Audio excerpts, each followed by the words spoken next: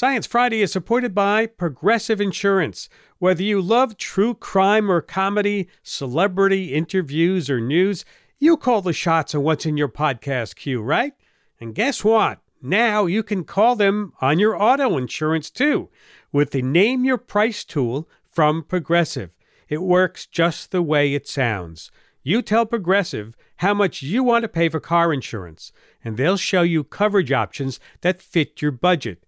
Get your quote today at Progressive.com to join the over 28 million drivers who trust Progressive. Progressive Casualty Insurance Company and Affiliates. Price and coverage match limited by state law. Listener supported. WNYC Studios. This is Science Friday. I'm Ira Flato.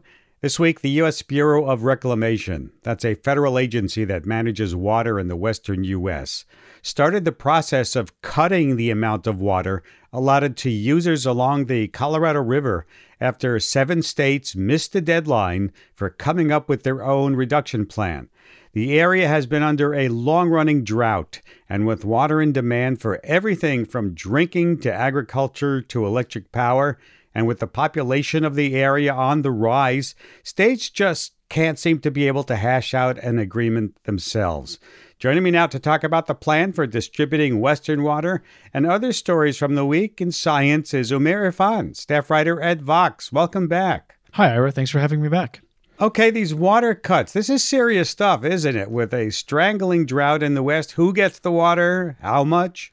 Yeah, that's right. There are 7 states that are part of this Colorado River Compact, and initially they were supposed to come up with a plan by this week to cut 2 million to 4 million acre-feet of water. 1 acre-foot of water is basically how much water it takes to flood 1 acre of land 1 foot deep, and they just did not do that. And so the federal government said, well, 1, you still have to come up with that plan, and 2, they started imposing their own set of cuts on top of that. And so the new set of cuts will affect Arizona, Nevada, and parts of Mexico, and they'll have to reduce their consumption by about 720,000 acre-feet. That's not anywhere close to the millions that are needed, but these are the cuts that are going to be imposed by the federal government.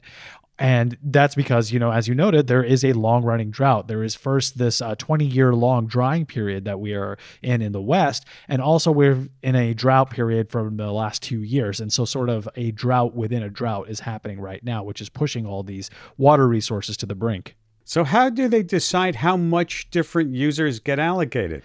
Well, it goes back to history, and there's some strange rules with how the Colorado River's water is divided. Initially this has to do with seniority. Basically, the people who were there first have the longest standing and the first claims to it. But the water that's being allocated, there's more water being allocated than there actually is. And so this over-allocation problem is part of why there's been such a rapid drawdown. And so states and water users in the region have to basically go back to their baseline and decide how to use what the actual water is there. They have to actually deal with what's physically there rather than what they're actually imagining would be there.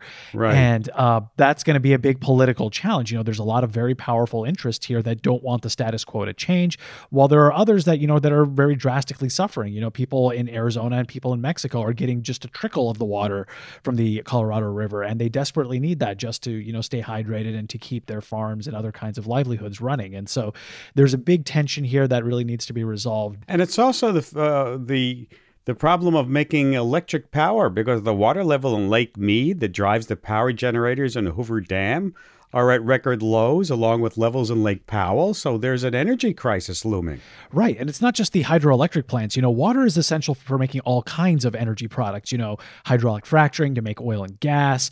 It takes about 1.5 barrels of water to make every refined gallon of gasoline or refined fuel. So it's also really important for cooling power plants. And we're seeing stresses on all of these things right now. When water temperatures get too high, power plants function less efficiently and they produce less electricity. And, there's also limitations on how hot of water that they can discharge back into nature. And so in this period we've seen this summer with extreme heat and extreme dryness, a lot of power resources have been stressed. Now, the West so far hasn't seen any major blackouts, and that's because in the Pacific Northwest, they've actually had a fair amount of rainfall this past winter, and they're generating a lot more electricity to compensate for it. But, water managers and resource managers in the West are concerned that, in the next few years, if this drought persists, we could see a point where the major generators, like you noted, on the Hoover Dam and on Lake Powell with the Glen Canyon Dam, they could reach a point where they're no longer able to generate electricity. And so some of them are turning to nuclear power, right? Right. We've seen a step in of all sorts of different kinds of energy resources. We've seen fossil fuel plants step in to compensate for some of the downfall of hydroelectric power. We've seen a big cutoff in that.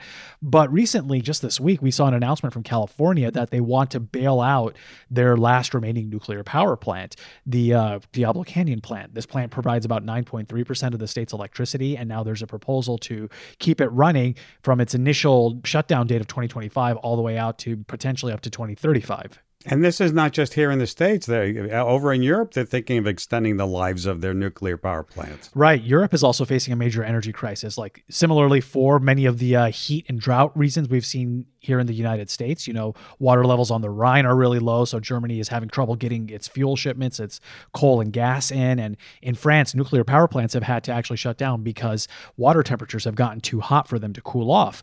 But Germany was initially planning to shut down all of its nuclear power plants by the end of this year. But after Russia's invasion of Ukraine, they saw a big drop off in their natural gas resources. Germany's the largest purchaser of natural gas, and they're now concerned that they won't be able to meet their domestic energy demand. And so the government is now proposing, rather than shutting down their nuclear plants, keeping them running. So about 13% of Germany's electricity used to come from nuclear. It's now down to 6%.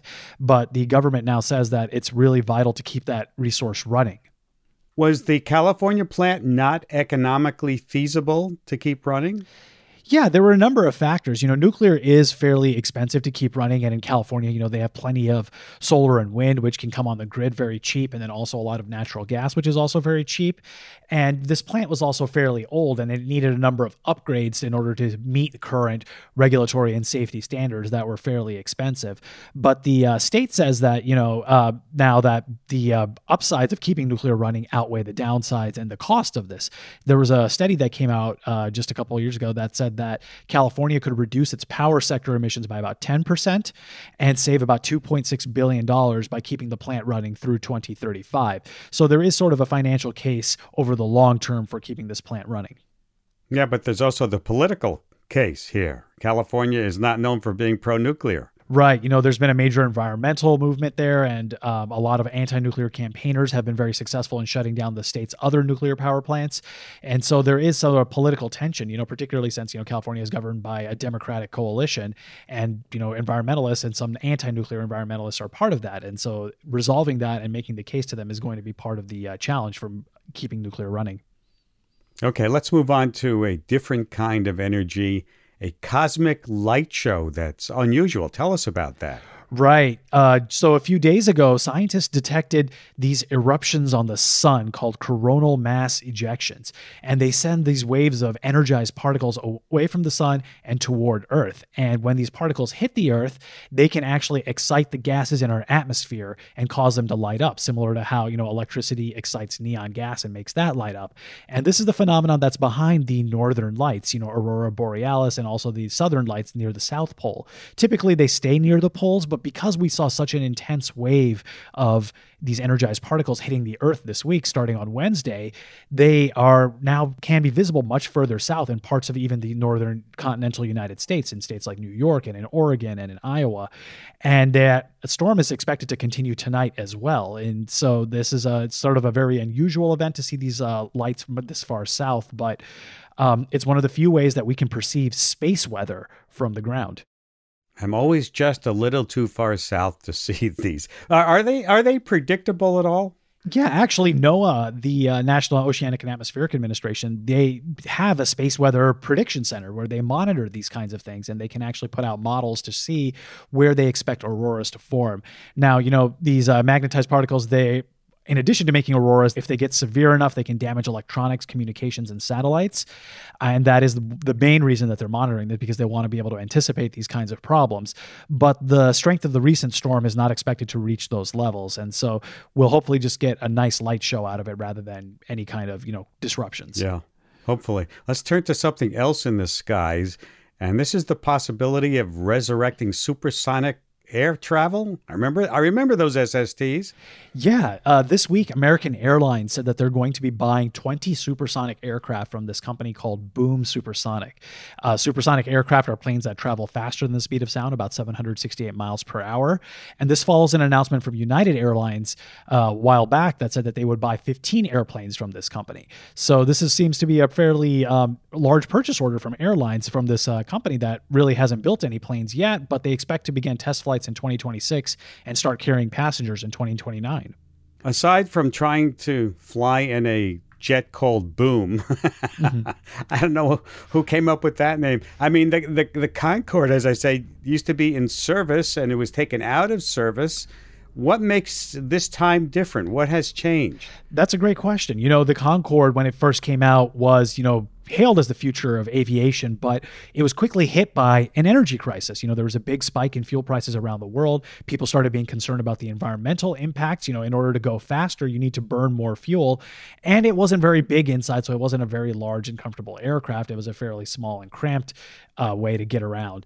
And so the cost got too high. The environmental benefits were very low. And so that's part of why the Concorde was phased out. And many of those same concerns are still present now. We're still facing a fuel crunch. We're still more concerned about things like climate change. And, aviation is a major contributor. About 5% of warming can be attributed to the aviation sector in any given year. And so decarbonizing aircraft is going to be a big challenge. Now, this company, Boom Supersonic, says that they want to be net zero carbon from day one. They have a suite of different tactics they want to use to do that, basically using renewable fuels and also perhaps a combination of offsets and other mechanisms. But this is really sort of an untested strategy, and it would be really interesting if they can actually pull off the environmental component as well as they pull off the flying very fast component. Finally, heading into the weekend, we all know that thinking hard can leave you exhausted, but there's new research into why, right? Yeah, I read this piece by Claire Wilson in New Scientist that looks at this recent study about why people feel tired after doing difficult mental tasks. Now, the conventional wisdom was that your brain doesn't actually use that much more energy when it's thinking hard versus when it's slacking off. But they found that there might be an actual mechanism that explains this kind of fatigue. So researchers at the Paris Brain Institute in France, they use this technique called magnetic resonance spectroscopy, which can track chemicals inside living tissue. And they asked 40 people to do these memory tasks inside a scanner where they had to look at letters and numbers and colors and try to remember different aspects about them. And after 6 hours of these tests, they found that the people who did the harder task had elevated levels of this chemical called glutamate. Glutamate is an amino acid, but it also functions as a neurotransmitter. And the people who did the harder task had more of this glutamate, and they reported being more tired. So this could potentially be a way to signal mental fatigue and a way that you can actually track this in people. Wow, very interesting. Always interesting stuff, Umair. Thank you for taking time to be with us today. My pleasure. Have a good weekend. Thank you. Have a good weekend, too. Umair Irfan, staff writer at Vox. We have to take a break, and when we come back, we'll talk about the big and small ways viruses have shaped our lives. At Radiolab, we love nothing more than nerding out about science, neuroscience, chemistry. But we do also like to get into other kinds of stories. Stories about policing or politics, country music, hockey, sex, of bugs. Regardless of whether we're looking at science or not science, we bring a rigorous curiosity to get you the answers. And hopefully make you see the world anew. Radiolab, adventures on the edge of what we think we know. Wherever you get your podcasts. This is Science Friday. I'm Ira Flato. From HIV to COVID to monkeypox, viruses have been on our minds lately. Of course, viruses are no strangers. From the common cold to cold sores to shingles, we've always had to deal with them. Sci-fi producer Christy Taylor is here with reflections from one microbiologist about living through multiple viral crises. Hey, Christy. Hey there, Ira. Why do I get the impression we are about to get philosophical today? Well, as you know, Ira, we live on a planet of viruses. There are more individual viruses on Earth than there are stars in the universe. An ounce of ocean water contains more than 7 billion viruses, and almost all of them are harmless to us. You know, when I think about it, yeah, some are even helpful, like phages, which can kill harmful bacteria. Right, exactly. But as you mentioned, a few touch our lives in really major ways. We've been covering the anxiety and uncertainty around monkeypox, for example, and there's the virus that causes COVID. But there's also the trauma of HIV and the AIDS crisis, which has shaped many, many lives, even since the advent of effective treatments. I talked to Dr. Joseph Osmundson. He's a self-described queer scientist who teaches microbiology at New York University, and he has a new book out called Virology: Essays for the Living, the Dead, and the Small Things in Between. It's part COVID quarantine diary, part meditation on his experience as a queer man growing up in a world where HIV has always existed. And he's got a little bit of praise also for the sheer beauty of viruses as well. Beauty? I guess in the same way a cruise missile is a thing of beauty, and I'm not quite sure I can agree here. I know. I see where you're coming from, Ira. But by the end of his book, I too was a convert. However, we did just start by talking about the basics, what a virus is, and how it does so much for something so small. In general, we think about life conforming to what biologists call a central dogma. And the main component of the central dogma is that genes, genetic information, is always, capital A, encoded in DNA. And there are particular mechanisms through which genes get activated and turn into their protein products. Viruses don't even follow that basic tenet of life. So there are RNA viruses that encode their genome, their genetic material in RNA. There are single-stranded RNA viruses, double-stranded RNA viruses, single-stranded DNA viruses, double-stranded DNA viruses. And each virus is just trying to copy itself. So it will do whatever evolution has taught it to do to make more copies of itself. So the virus is going to use itself plus you, so itself plus your cell, to copy itself. And we kind of classify viruses in different ways. One is by the genetic material it has, RNA versus DNA. Another is whether the viral infection is acute or persistent. Some viruses like HIV, like herpes virus, once you get infected with it, that virus will live in your cells for the rest of your life. SARS-CoV-2, the virus that causes COVID, right, is an acute virus. Mm-hmm. The virus comes in, copies itself a bunch, and when your immune system clears it, the virus has left your body. Viruses are curious, magical, wonderful, horrifying little things, and each virus solves the problem of replication, of copying itself in its own unique way. You know, the images that we see of viruses, like that famous kind of gray ball for SARS-CoV-2, that is actually what that virus looks like under an electron microscope, plus some additional structural data from higher resolution methods. So when you look at those graphics, that actually is, if you had an eye small enough to see, that really is what a virus looks like. The scale bar that you need is the cell that it would infect, and the cell is, 1,000-fold or more larger than that. So it's the virus would be just a tiny dot compared to the size of your cell. And you alluded to this a moment ago when talking about HIV. I think another famous example is, herpes. People who get cold sores have herpes forever. Why am I not just me, but me plus herpes? Yeah, so and they're two really interesting examples, because HIV is with you in your T cells, because when it infects your cell as part of its life cycle, it literally cuts itself into your DNA. So your DNA, your molecule of heredity in those cells that will be passed on to the offspring of all of those cells, become a virus-human hybrid.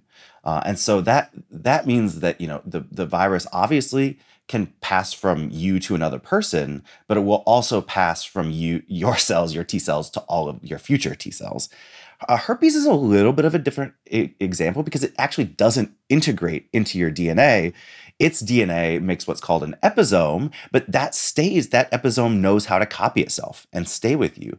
So the way I think about herpes infection is your DNA doesn't become a human herpes hybrid, but herpes is always in your cell, and it is always probably replicating at some low level, and your immune system is kind of talking to that replication, and kind of your immune system is turning it down, and, the herpes is kind of rolling along. And so it's, mostly for a lot of folks, if you're stressed or you have a dip in immunity, then the virus talks a little louder. And on top of being stressed, you have a cold sore. And then you're stressed about that. And then you're stressed about that. And, onward we go.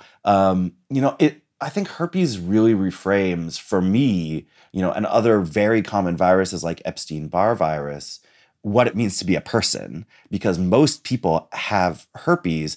We have to acknowledge that a small number of people who have herpes, it's sort of a debilitating illness. They have outbreaks all the time, and those people deserve better biomedicine and better care. And at the same time, having herpes is totally normal. Most people do. And for most people, it's very manageable. And there's even some research that I talk about in my book that herpes actually is activating the immune system to fight particular bacterial or parasitic infections. So in that way, you can almost think about a herpes infection as a component of your own immunity. Wow, that's really cool. I feel like I should be saying thanks, herpes. It's like go herpes in this context. And some viruses kill bacteria for us. Oh, so that's what I did my PhD on, right? I was studying a bacteriophage. So these are viruses that only infect bacteria. And the virus I was studying infected staph bacteria. So these are actually viruses that have been used in humans. The virus that I studied came from biomedical research in Georgia, the country Georgia, where it was actually used as a therapeutic for people who had staph infections. Amazing. So, it's sort of the enemy of your enemy is your friend type of a situation. I feel like there's a handshake meme in there. I like the Spider-Man one. The the two Spider-Mans pointing at one another. And, the other fun thing about the virus that I studied in my PhD is just how, really digging. I looked at every single, maybe 200 genes in that sucker. I looked at every single one of them. And like 80% of them were not related to any other known protein, which doesn't happen in living things, right? Living things are related to other living things, whereas viruses evolve in these spaces and these ways that they can be super special little snowflakes. Well, and you have used some pretty admiring sounding language already in this conversation. I think you said wondrous at one point about viruses. What's your emotional relationship with these? I don't even know if organism or life form is even the right word, but tell us about your feelings, Joe. They're definitely not a science question about my feelings. This is deeply my brand. They're definitely not an organism. I call them a life form because they cannot replicate themselves, so they're not to a biologist living. I use the word awesome to talk about viruses in the sort of original sense of that word. As a queer person who was born in 1983, around the 6 months where HIV was shown to cause what was then called GRID and is now called HIV AIDS, I've never not understood the deadly impact of a virus and the emotional weight of queer bodies being put in black plastic garbage bags and left on the street because hospitals didn't want to deal with them, people being rejected by their families. I cannot take my lived experience away from the horror, the true horror, the horror of HIV, AIDS, both in the 80s, 90s, and still now, because people are still getting HIV and people are still dying of AIDS. And in this country, the horror that was 2020, the absolute abject horrific experience that has been watching, people, including two of my very dearest friends, get monkeypox and have to isolate for weeks on end. It is remarkable how profoundly viruses have impacted every aspect of our lives at this point. And yet, the vast majority, there are more viruses on Earth than there are stars in the sky. The vast majority of viruses are phage that infect only bacteria. I had to undo a lot of my thinking about viruses that focused only on HIV/AIDS as a viral model. And part of that was undoing shame and stigma that I had put on myself that said if I ever became HIV positive, I would be less desirable, I would love myself less, I would have less sex. And that was shame and stigma I had to undo in myself even. HIV is a horror. It is a particle with 9 genes made out of RNA, and we have 40 trillion cells and 22,000 genes and 3.2 billion unique letters of genetic information. And RNA has figured out how to get into our cells, replicate in them, and even kill us if we don't have biomedicine. And so there's something awesome in that power that it has, and essential to understand how that works, because through understanding that awesome power, we can actually invent interventions, and we have. You're writing here, too, about the meaning of viruses and how that meaning changes. And, the invention of the biomedicine, Truvada, which is, pre-exposure prophylaxis, has changed the meaning of HIV also. And I should also acknowledge the antiretroviral therapy as well for people living with HIV. How has the meaning of HIV changed both personally and socially, in the decades since it first emerged? This is like one of the biggest thrusts of my book. It's not to feel nihilistic and helpless in the face of plague or a virus. It's to understand that the virus, our body, and biomedicine make meaning together. And each one of those three things is able to shift meaning. I think it's as essentially U equals U, which you mentioned, that someone who is HIV positive and undetectable because they're controlling HIV's replication with antiretrovirals, it is impossible for that person to transmit HIV. It does not and cannot happen, which means actually that someone who's HIV positive is the safest sex partner you can have for HIV transmission. And that broke my brain open in the best way. That biomedical intervention, that really incredible science that took many years to show that incontrovertibly, made me love myself differently, because I could love myself as someone who was HIV negative and HIV positive. And it made me think about sex with people with HIV in a completely different way. So in 2012, before we had a pill to prevent HIV, whether or not a condom broke or you wanted to use one, to 2022, 10 years, when you have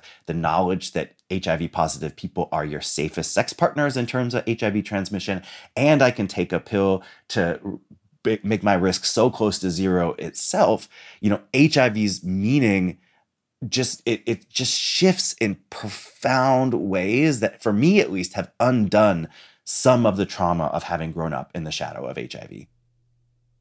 This is Science Friday from WNYC Studios. If you're just joining us, I'm Christy Taylor, and I am talking to microbiologist and author Joseph Osmundson. He's the author of the book Virology: Essays for the Living, the Dead, and the Small Things in Between. Do you think that, that shadow and the trauma from those plague years when HIV was not survivable, do you think that's given gay men and other LGBTQ people a different relationship with infectious disease? It certainly has given us the lived experience of doing harm reduction around infectious disease and a viral infection, because for many years and still today, when you have sex, you are making a large number of complex decisions around risk for HIV and other infectious diseases that are generally front of mind for us. And so, when you talk about COVID risk reduction or biomedical acceptance, right? Am I going to get the vaccine for SARS-CoV-2? Well, gay people got that vaccine at higher rates than almost any other group, because we're like, I would quite like to go back to being social without as much worry about getting an infection that could kill me. And hey, there's a biomedical intervention. That's great. And, I think the focus really needs to be on equity and how we imagine the gay community as one thing, and how the gay community in actuality, or the queer community, or our sexual network, is an entirely other thing. And that people in rural areas, people of color, Black and brown people, and Indigenous people in particular, are often left out of our imagination. And that also leaves them outside of access to care that has become routine for many upper middle class gay men in New York City. And you're talking about the expense of these drugs. It's not just the expense, because there are interventions to make PrEP affordable for most people. It's also, if you talk about the rural South, homophobia of healthcare providers. Some people literally live 60 plus miles from their nearest clinic. Do they have health insurance? Has information about PrEP even gotten out to them? I have a gay doctor in Chelsea, and so he's just like, what's your PrEP deal? And I'm like, this is my PrEP deal. And then we sort it out. It's very easy. That is not the case for everybody, right? So it is the cost, yes, but it is a million things besides, in addition to the cost, that have direct and dramatic impact on accessibility. All of these lessons of HIV about, who is still seroconverting, who's still getting HIV today, and it's largely Black and brown people, a lot of folks in the rural South, people outside of our imagination of gay sexual networks, and people outside of our imagination of the queer community. Biomedicine is never enough. Biomedicine is magical. HIV meds save lives. They pulled people back from the brink of death in 1996. And yet, I have a friend who I know whose parents died of HIV, both, including one in and around 1996 because they weren't able to access those pills soon enough, right? There are people even now who get their HIV positive diagnosis when they are presenting with AIDS because they've been living with HIV without knowing it for years. So biomedicine is magical, but biomedicine without access, global access, is never, ever enough. Christy, we need to take a quick break, but when we come back, more from your conversation with NYU microbiologist Joseph Osmundson about how viruses are shaping our lives. This is Science Friday. I'm Ira Flato.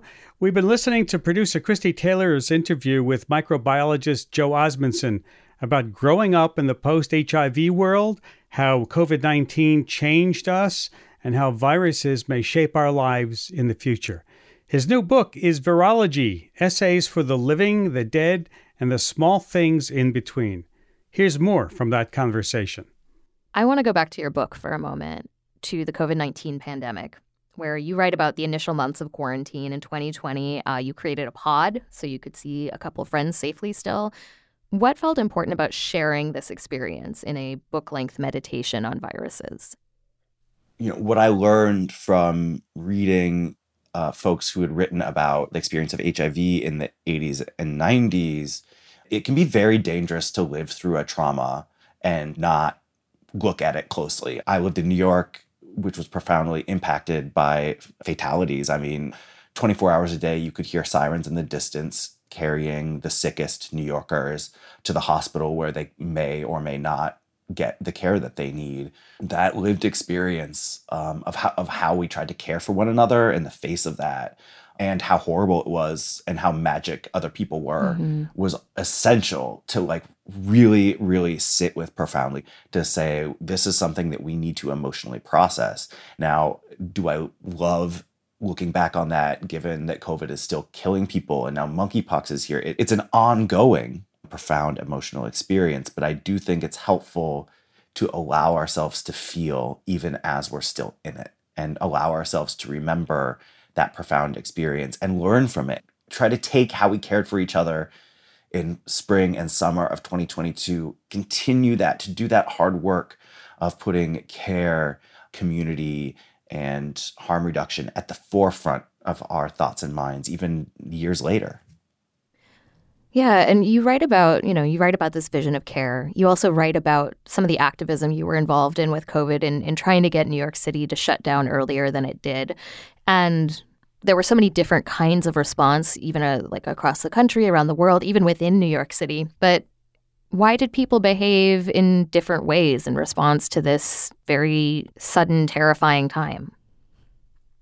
Yeah, people deal with trauma differently, and there were systemic and governmental failures in messaging, in providing people the tools that they needed to isolate, that make sure that people had money in their pocket to pay their rents if their work was interrupted. The essay about my pod and the essay about activism, I view those, both the community care and the activism we were doing, as a way to love, because one is interpersonal care, and then activism at its best is care extended into politics. Mm-hmm.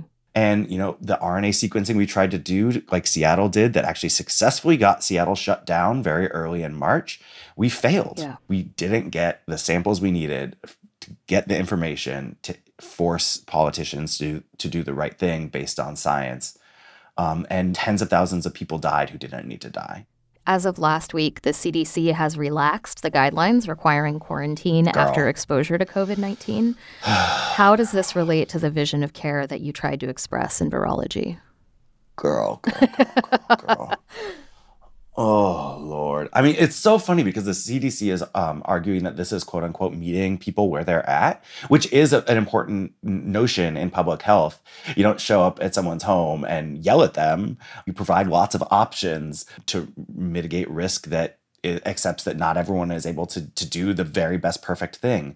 We've been having this fight with monkeypox as well. Isolation for monkeypox is 4 to 5 weeks. And the guidance is to isolate. But we also acknowledge that not everyone cannot go grocery shopping for 4 or 5 weeks, right? What are people going to do? And so, we provide guidance that if you do have to leave the home, wear a mask, cover all your lesions. Meeting people where they're at is not get on an airplane, don't wear a mask. We don't have any guidance that says to isolate after you test positive. That's not care.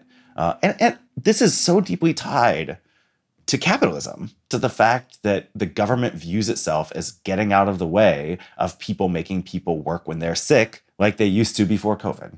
Policies like universal healthcare and universal sick leave are the solutions to this problem.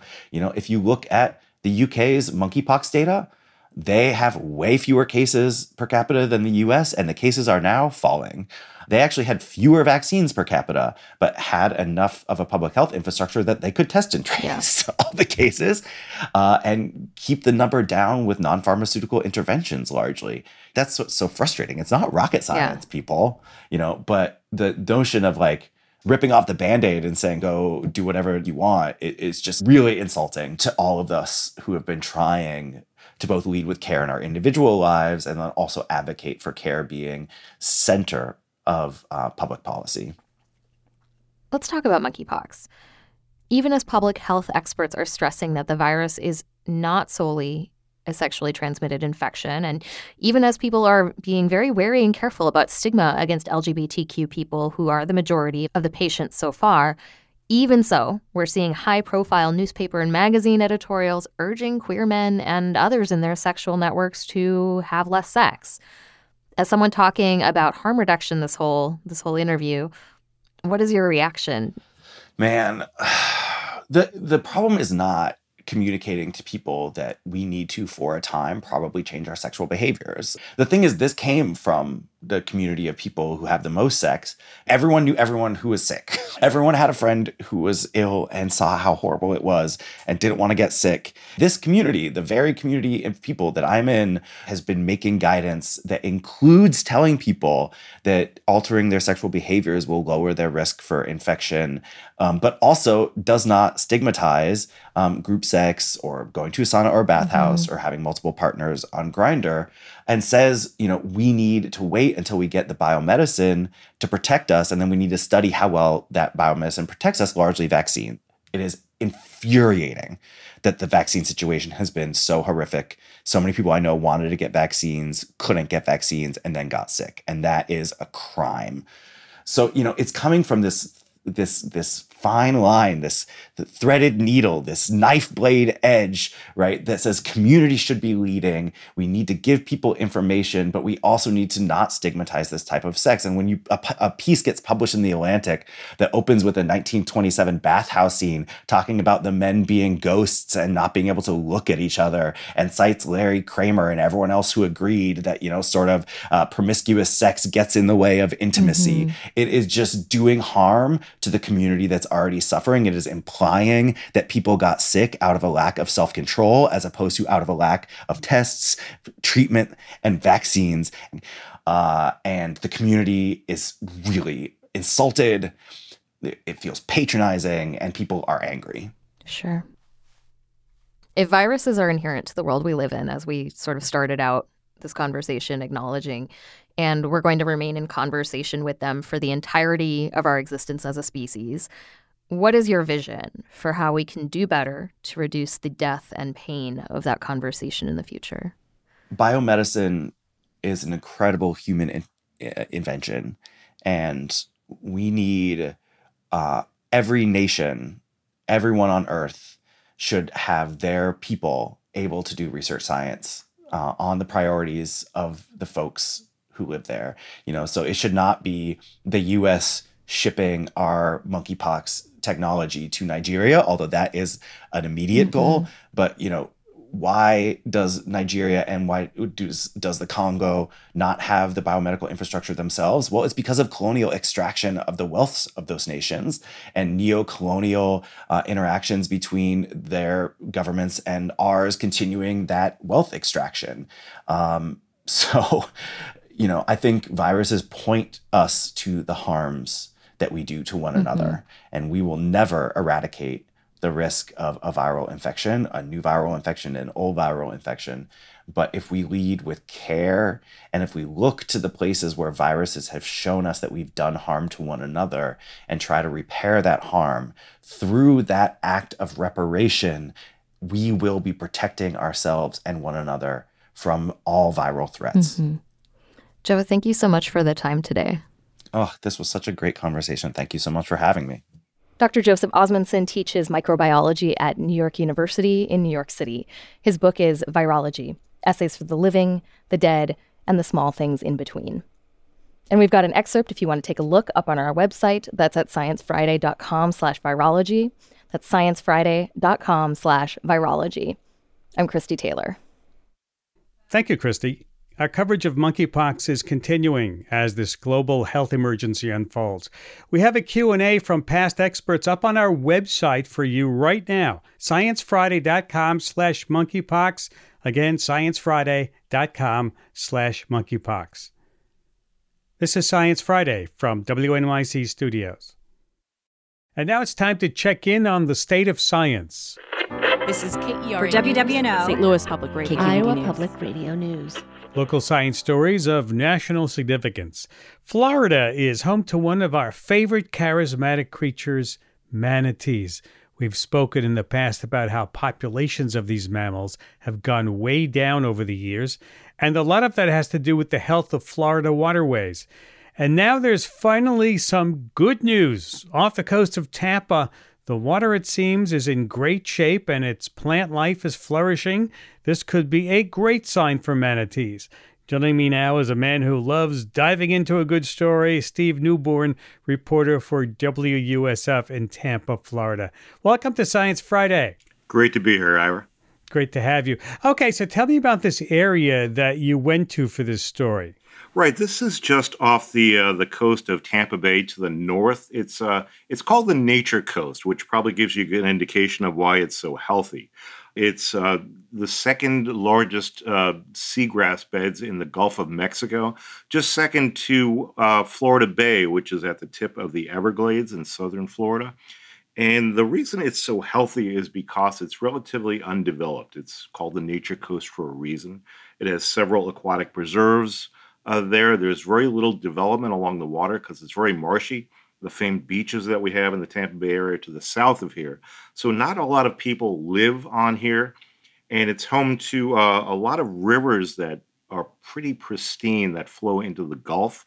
They have names like the Chassahowitzka, the Wakasasa, and the Weeki Wachee, which some of your listeners may have heard about the mermaids there. Oh, yeah. Yeah, it's very clean, pristine, and state officials and federal officials are trying to keep it that way.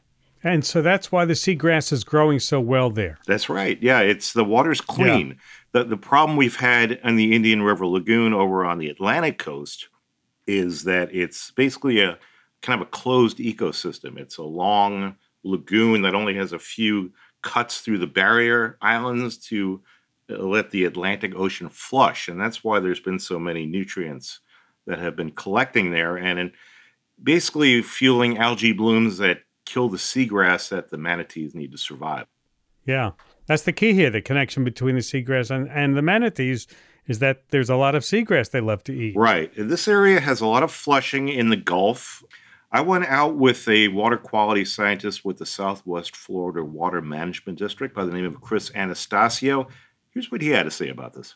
If anyone's been to Crystal River, Kings Bay, you know in the wintertime, that's the place to go to see manatees. Those manatees feed on these grasses, so the health of these grasses ensure that those manatees have plenty of food to eat. What were you doing out on the boat there with him? They do a survey of the seagrasses every once in a while just to kind of check and see how they're doing. And, the beauty of this was we weren't really expecting it, but there's more seagrass now than there was a few years ago, which is quite surprising. It's not the way in much of Florida, with all the septic tanks and, the lawn fertilizers that people put in their lawn that kind of just fuel these algae blooms. Well, this area, 80% of the sandy bottom was covered with seagrass. He went down there, he was picking up drift algae and handing it to me and let me have a little taste. It was quite delicious, actually. I never thought I could eat this stuff, but it was really clear water, so the seagrasses have plenty of sunlight. Manatees love it. Chow down.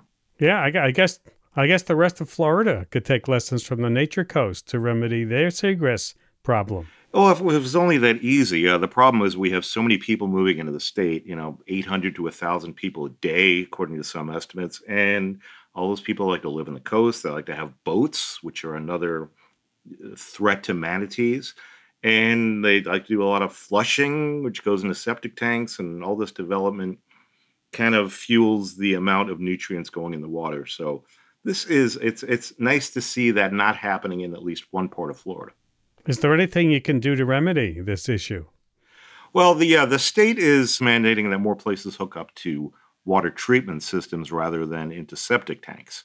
And the U.S. Fish and Wildlife Service recently agreed to a settlement with several environmental groups to publish a proposed manatee critical habitat revision in their plans by September of 2024. This rule would bring enhanced federal scrutiny to projects that might affect the manatees. And also the state of Florida has agreed to spend $8.5 million on a variety of projects such as planting new seagrass and improving water quality, which is basically helping to build more water treatment plants to get rid of some of those septic tanks. Well, that's great news, and it's great to see that you have found a great spot where the seagrass is growing and the manatees are flourishing.